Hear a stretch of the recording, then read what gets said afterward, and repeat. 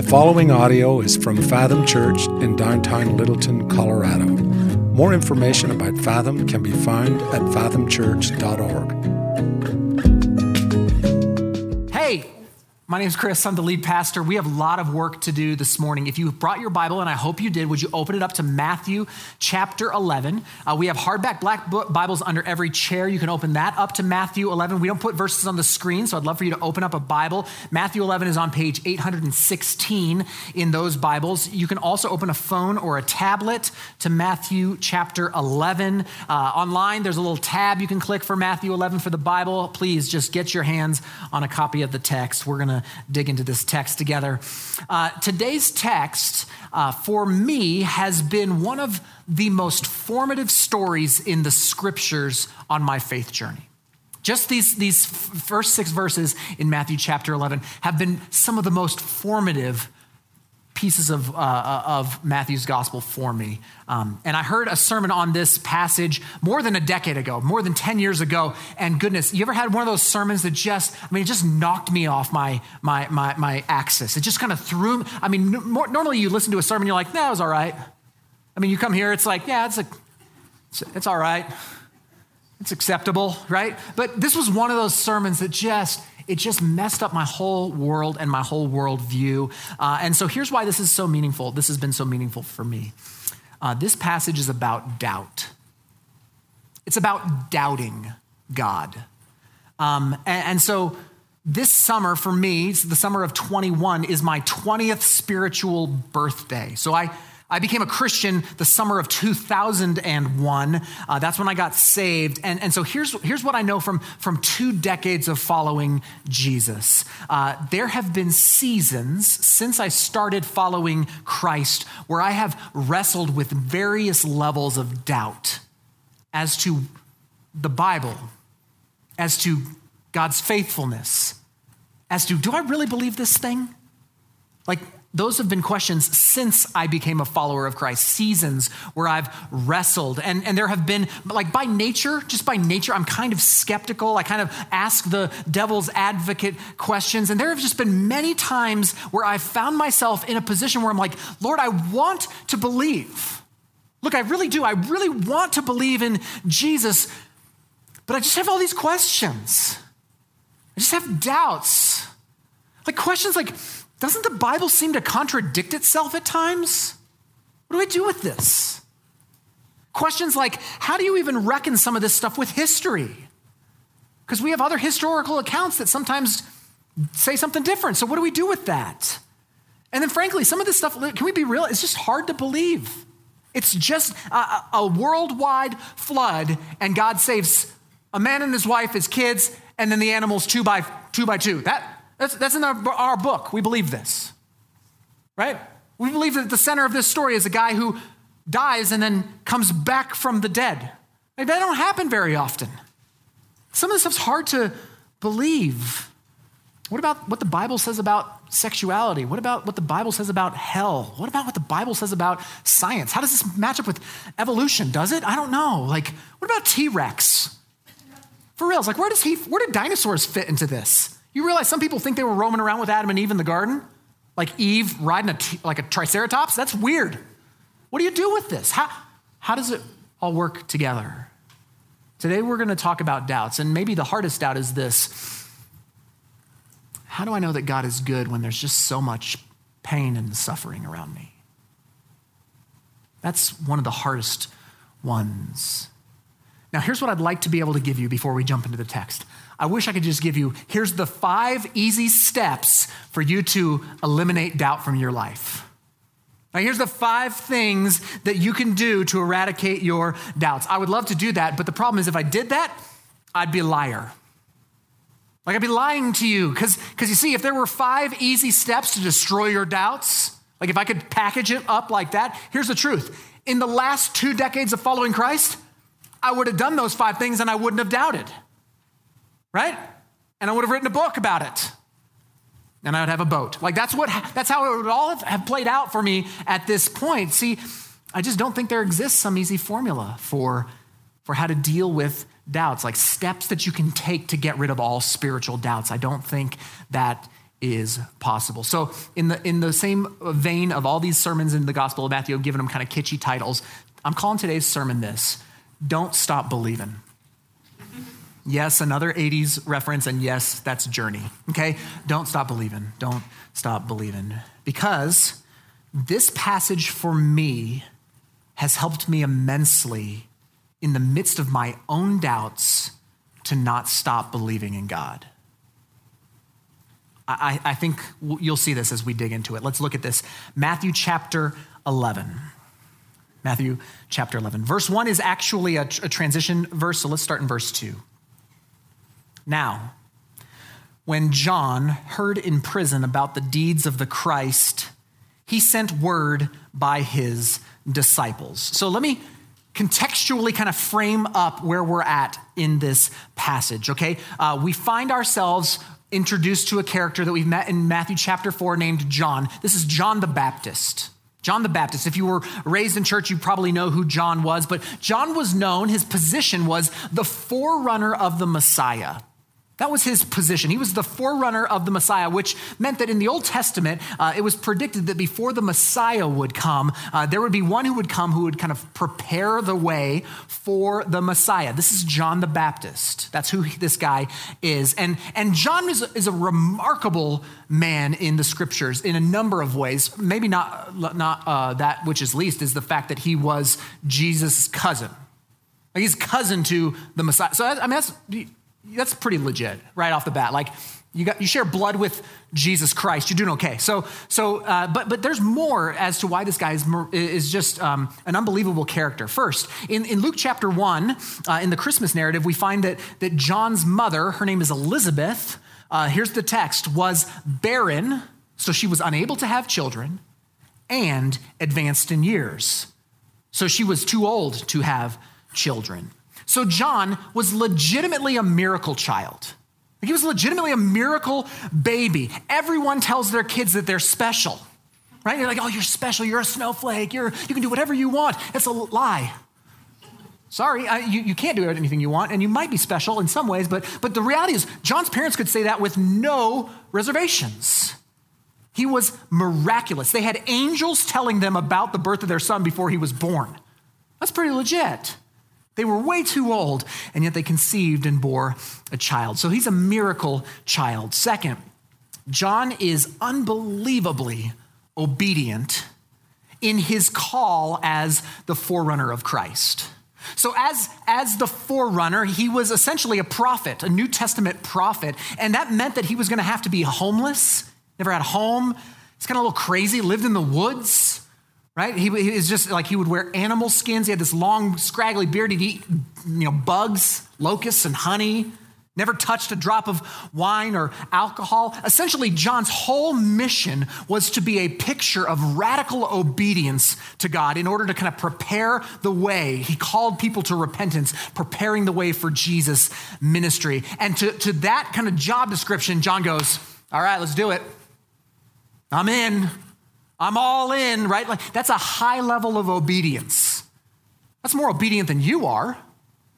Certainly more obedient than I am. I mean, goodness, if God came to me and was like, hey, I want you to be a homeless preacher, I would just have to say, look, I'm going to need more than that, God. Like I'm going to need more than an audible voice. Like I need to hear from you with a bush that's burning and yet not consumed. Like if you can do that, then maybe I could do that. And by the way, I'm going to need you to go tell Marcy about this one.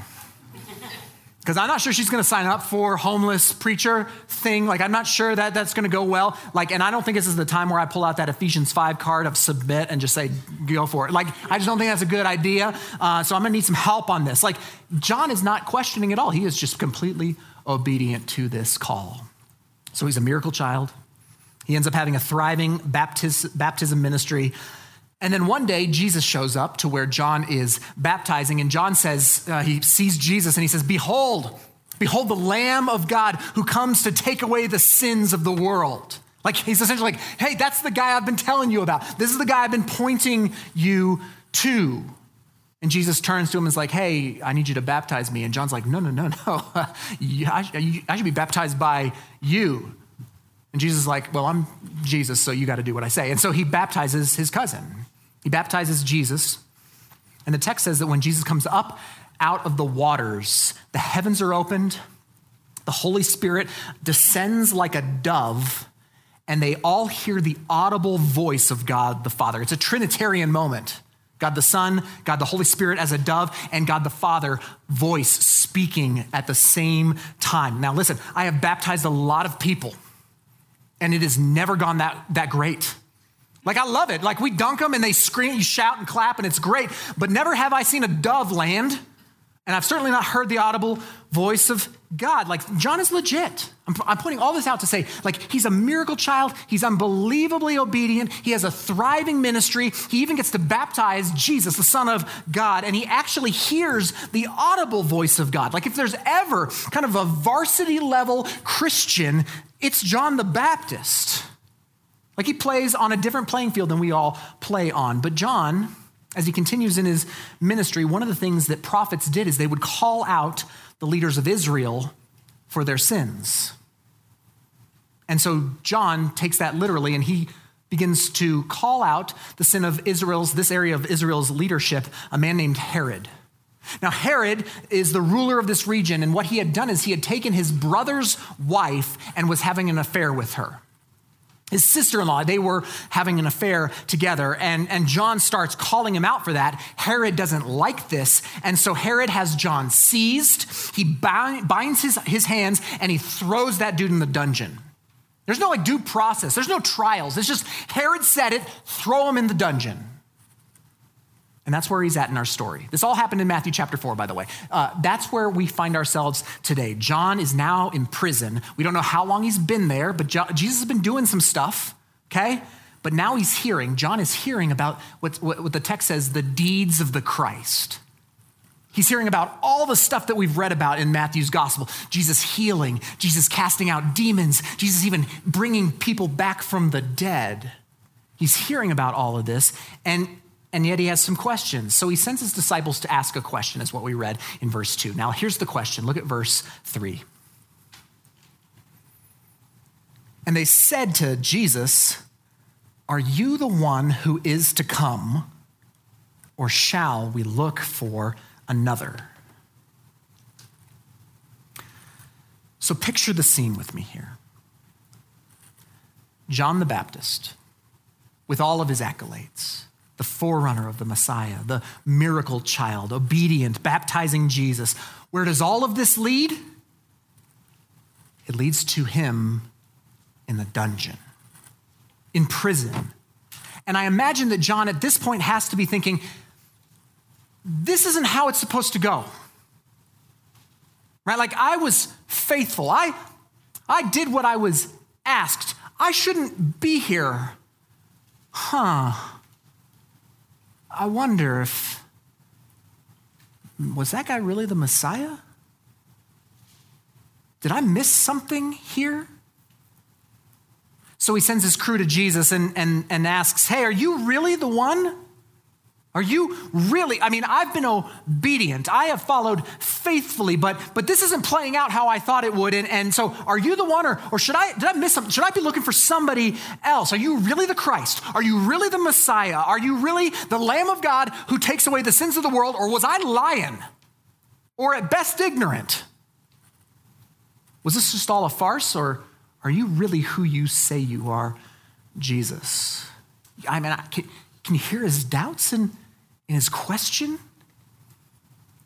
Now, if John the Baptist, with all those accolades, who actually Jesus later in chapter 11 will go on to call the greatest of those born of women, which puts him in an elite bunch, if he can have a season of doubt and question who Jesus and who he said he was, don't you think we might all doubt as well?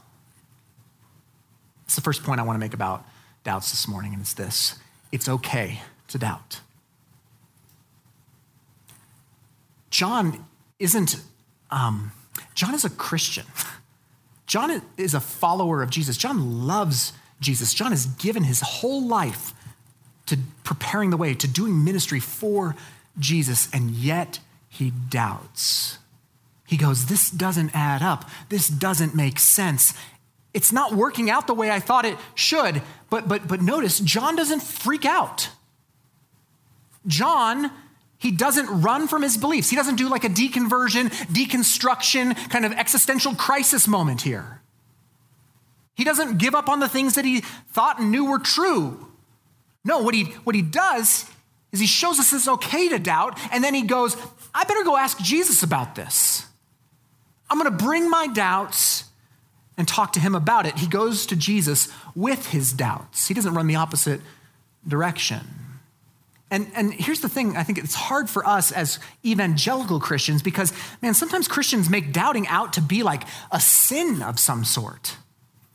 Like something that is, a problem with you, or even something like, it's like a cuss word. Like, don't tell them that you're doubting. What, do you not have enough faith? Do you not believe? Like, as if they're somehow belief and doubt are opposites. But Jesus, in his response to his cousin's doubts, he doesn't thrash him. He doesn't berate John.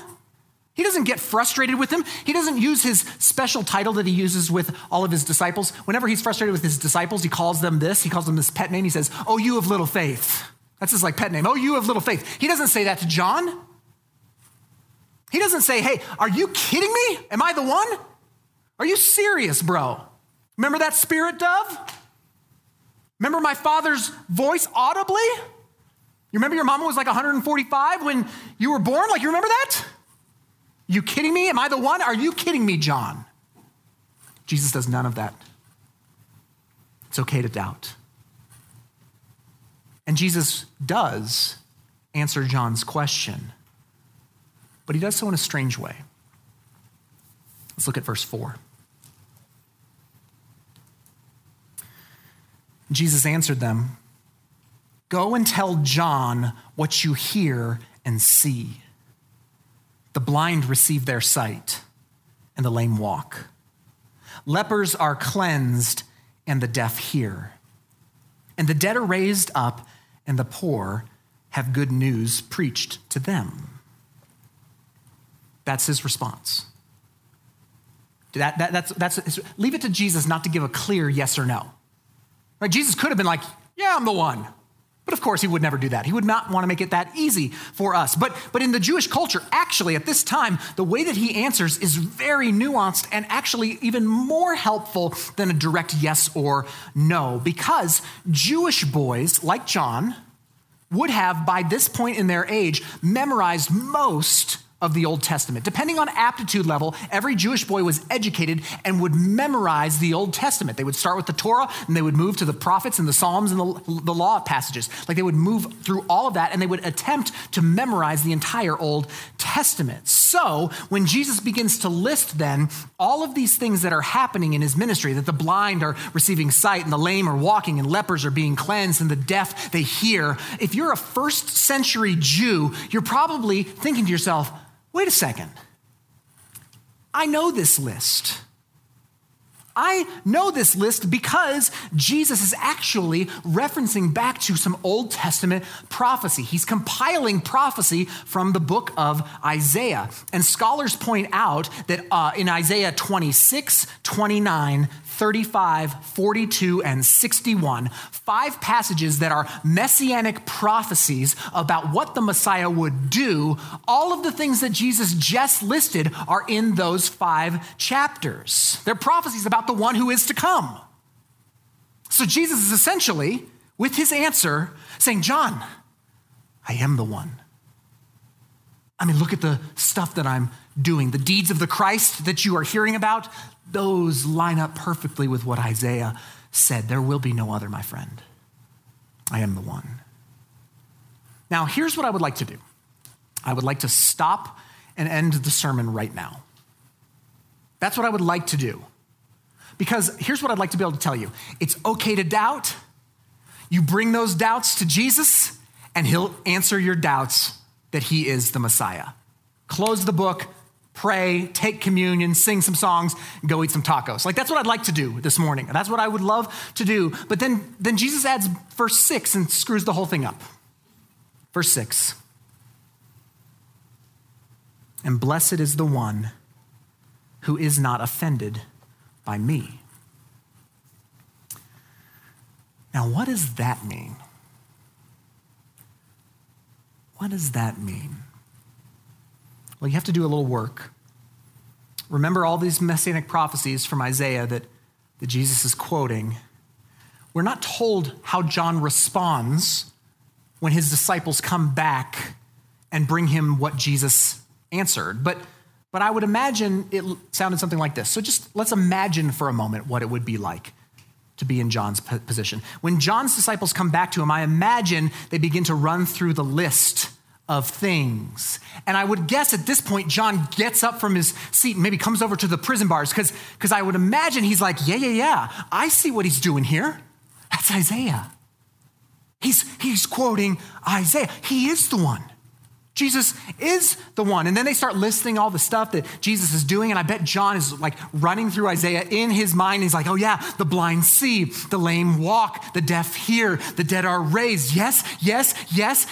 I see what's coming next because he knows his Old Testament. He's very aware of Isaiah's prophecies. And then the disciples, they end their long list with the poor have the good news preached to them. And John at that moment must have just said, and? Is that it? That's all he said?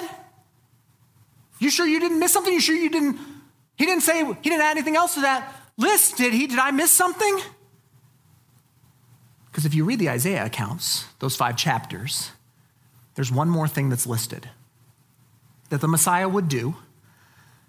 And actually, if you're doing our Fathom Bible reading plan that we started in January together, you would have read Isaiah 42 this week. I read it this week, where it's prophesied of the Messiah that he would bring out the prisoners from the dungeon. He says that in chapter 42. He says that in Isaiah 61 as well. Jesus failed to mention releasing prisoners.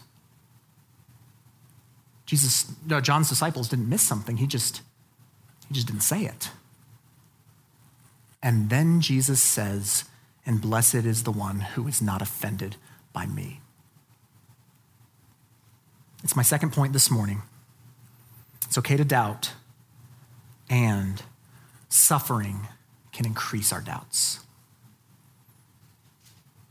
Suffering can, and very often will, amplify and increase the questions and the doubts that we have about God. Now, this is why this passage has been so monumental for me, and this is where I think we kind of get real about stuff when we read this passage, because here's where we would enter in as evangelical Christians in in our day and age. Here's what we would often say: well, surely Jesus meant to add it and just forgot it. Surely he meant that, right? It must have been a miscommunication because he is the one. John has been his faithful servant. I mean, he's done everything that he's been asked. He's been obedient. He's a good person. So surely it's all going to work out in the end for him, isn't it? Well, it doesn't work out that way for John. Because in Matthew 14, if you know the story, after about a year of being in Herod's dungeon, it's Herod's birthday. There's kind of a raver going on. Just a huge party to celebrate this man. And just so you know how twisted Herod is, his brother's wife, who he is now having an active affair with, her name is Herodias, she sends her teenage daughter into Herod and his guests to do an erotic dance. And Herod is so pleased by this little striptease that his niece, teenage niece, does for him that he promises her a gift of anything that she asks at his birthday party. Well, she doesn't know what she wants, so she goes to her mama, and mama's, who, by the way, is just as unhappy with John the Baptist as Herod is for calling them out on this affair. She tells her daughter, ask for the head of John the Baptist on a platter. So John the Baptist, the cousin of Jesus Christ, the miracle child, the one who baptized Jesus, the one with an immensely successful ministry, the one who did everything right, even heard the very words of God audibly, is brought up out of the dungeon. And you imagine him emerging into the light only to see Herod and his mistress and a scantily clad teenager. And they shove his head down onto a chopping block and they pull a sword out and they cut off John the Baptist's head, the forerunner of the Messiah, and they put it on a plate and they hand it to a teenage girl, all to thunderous applause and cheers from a raucous and drunk crowd. And thus ends the life of the greatest among those born of women. Blessed is the one who is not offended by me. Does this story bother anybody else? It bothers me. And then I heard a sermon preached about this 10 years ago, and it changed it for me. Because now this story, it resonates with me deeply. I mean, I'm relatively young. I'm still relatively a young man here, okay? And I've only been walking with the Lord for 20 years. So I've got 2 decades. Some of you, that's more than you. Some of you, that's way less than you. But when I first gave my life over to Jesus, like to love him and to serve him and to follow him, I just assumed that it meant that if I was going to do what I was told, like if I just kind of did this thing right, I followed his commandments and did it right, that my life would turn out great. Like I just kind of assumed that. I don't know that anybody explicitly preached that to me, but I just kind of bought into that. Like I assumed my life would just work out and I would prosper and I wouldn't have significant sufferings and I probably wouldn't doubt or question, or when I did doubt or question, I would have those answers. Like Jesus would just give me those answers. Like why does Jesus say, blessed is the one who's not offended by me? I think he says it because if you've walked with Jesus for any amount of time, is that how life plays itself out? I don't think so.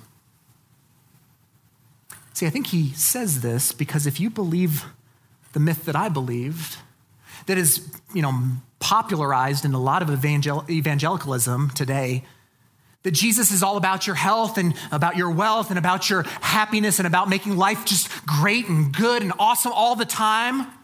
Like if you believe that lie, hear me, it will not be enough to sustain your faith when sufferings, which by the way, Jesus promises will come, show up in your life. See, when I first became a Christian, I really tried to do some work cleaning up my life. Like I really worked hard at trying to do Christian stuff well, like be a good Christian. Like I started doing all the things I could do to, quote, get right with Jesus. Like I loved him and I just wanted to obey him. And so I started to do things. And so as I started though to clean up some sin in my life, I found myself immensely frustrated because I would get over here and I would start kind of dealing with this patch of sin only to find something sprouting up over here. So I'd leave that and I'd come over here and I'd start trying to take these sins out only to have those original sins start to sprout again. And I just kept going back and forth and I found myself just constantly struggling not to sin.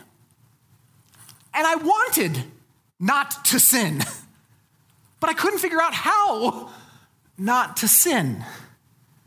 And I can remember being like, God, what are you doing? Like I'm trying to follow you, but why can't I get this thing figured out? I'm trying to put my sin to death. Why isn't this easier? And I just started doubting. Then right after graduating college, I'd only been following the Lord for a few years. I got my first job as a church youth minister. I was a full-time youth pastor, and I was excited. I was looking forward to serving the Lord. Full-time vocational ministry. I'm giving my whole life, my career to Jesus. And so I was looking forward to it, getting pumped on it. And not 2 months into me getting that first job, I went and met my dad down in Colorado Springs for a dinner. And we sat down to eat, and he told me at that dinner that after 25 years of marriage, he and my mom were getting divorced. And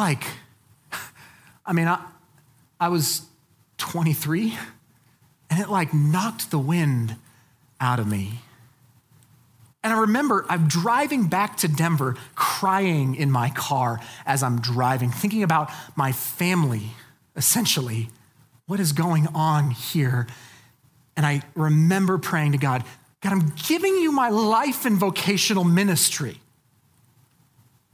Like I'm being faithful on the call that you have for me. And this is what happens? I thought that by giving my life to you, things were supposed to go well. A year or so later, I married Marcy. We did things right. I mean, like I do premarital counseling for couples, and so it's like we did the things, like all the premarital things. We did premarital counseling, like we saved ourselves. We were sexually pure for each other before marriage. I mean, we did all those things. When we got married, we started praying together, like we started doing devotionals together, reading books. We're like, we're going to pursue each other. We're going to try and do marriage well, and we were committed to it. But many of you, if you've been around, you know the story. About a year after my marriage, Marcy got sick. And after weeks of it not getting better, we went to the doctor. And then the second doctor. And then a third, and then a fourth. And on it went for years and no answers. My wife had to quit her job, and she was on the couch 5-6 days out of the week, just unable to live. No answers, no relief. And if you've been in the doctor room scenario, after all the normal things are ruled out, that's when they start searching for the scary stuff. That's when they start looking at tumors and autoimmune disorders and cancers, lifelong sufferings. And I can vividly remember I was 24-year-old Chris sitting in the waiting room at the hospital while Marcy was having an MRI brain scan looking for brain cancer. Sitting by myself in the hospital at 10 p.m. I don't know why they do MRIs at night, but they do. And I remember praying, God, this isn't what's supposed to happen to us. This isn't what we're trying to follow you in our marriage, in sickness or in health. We said that, but I didn't expect the sickness part to come in our 20s. Maybe later down the road, but this wasn't supposed to happen. My life was supposed to be going better than this by now, Jesus. What's wrong? Then my mom got a terminal cancer diagnosis. And then Marcy miscarried with our first child. And then I planted a church, which I thought, this is the best. Like, this is going to be the great joy in ministry, only to find it to be one of the most spiritually challenging things that I've ever done. Because now I'm the one who's called to go with friends to Children's Hospital in the NICU. And I've prayed over little ones who have no medical hope, save a miraculous move of God's Spirit. And I've been in those rooms, and it's dark.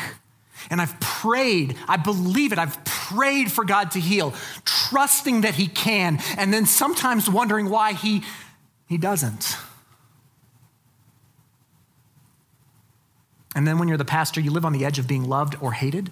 I don't know if you know that, but like sometimes it's a week-to-week thing, whether they love you or they hate you. And I've had people who I've loved, who I've been deeply committed to, who I've been vulnerable with, who turn on me, who hate me, who curse me, who walk away from me. It's like, God, this is not how it's supposed to be. This is not what I thought it would be like 20 years ago when I said, I've decided to follow Jesus. Blessed is the one who is not offended by me. So Jesus is telling John the Baptist and us, what if you never get out of prison? Am I still enough for you? It's my final point this morning. Jesus is enough. He's enough. It's okay to doubt. Sufferings most certainly amplify doubts. But in the end, Jesus is enough. And this is what I feel the Lord give me for us this morning, because I think we need to hear this. Like when the job you thought was secure falls through, Jesus is enough.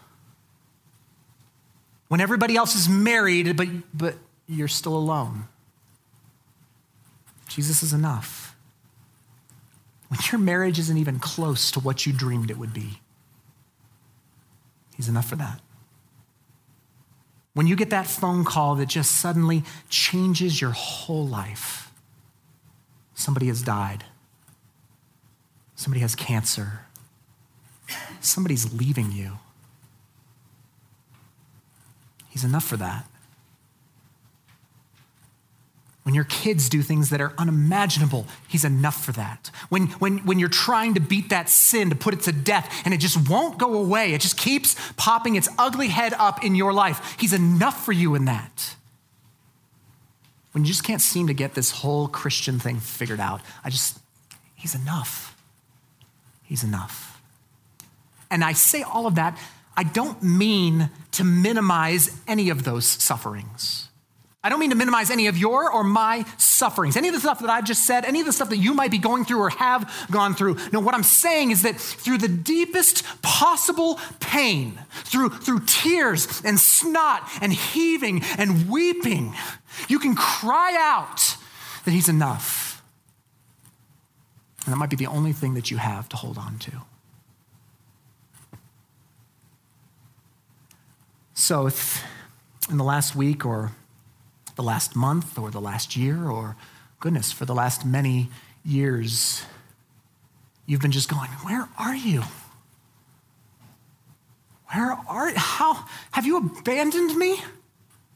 I thought you were with me. I thought you were for me. Jesus, where are you? If that's where you're at, I just want to say this. From John the Baptist, Jesus is enough for you in that doubt. And then I would also want to lay before you that maybe it's just no coincidence that you're here on this morning, listening to a preaching from Matthew chapter 11, this story, that maybe, just maybe, God might just be addressing your own doubts today. And here's the thing, I've given you no answers. Jesus actually doesn't give the answer that John was looking for. You may not have any answers to your questions yet, but maybe this morning the Holy Spirit is speaking to you and saying this, I am the one. There will be no other. And blessed is the one who is not offended by me. Don't stop believing. God, help us. Let's pray.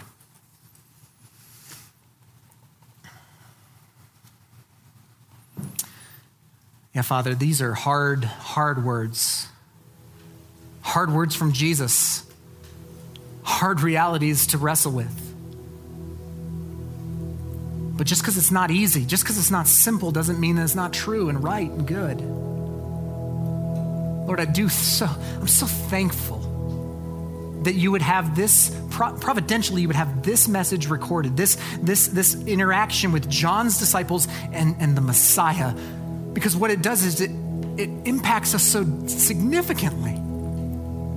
If nothing else, it just reassures us that even the most faithful follower of you can wrestle with questions and doubts. And thank you, Father, that you don't berate us and you don't mock us and you don't get frustrated and angry with us, but that you answer and you also remind us that you are enough. God, I pray for men, for women, for students today, in here, in person, online, who this isn't theoretical for them. Today, they have questions. Today, they have doubts. Today, the waters are rising and they're not sure how whether they're going to sink or swim. And God, I pray that this passage is like a soothing balm, like some ointment on that pain. Not that those sufferings are any less horrendous. Not that there aren't lots of hours of agonizing thought and prayer and study to see if there are even answers to the questions. But Lord, I pray there's this balm, this salve that soothes wounds today. those who have doubts would know that they can bring their doubts to Jesus and that he is enough. He is the one. There is no other. We bless you, Father, for the faithful witness of John the Baptist. Thank you for this message, Lord. We pray all these things in the name of Jesus and by the power of the Spirit. Amen.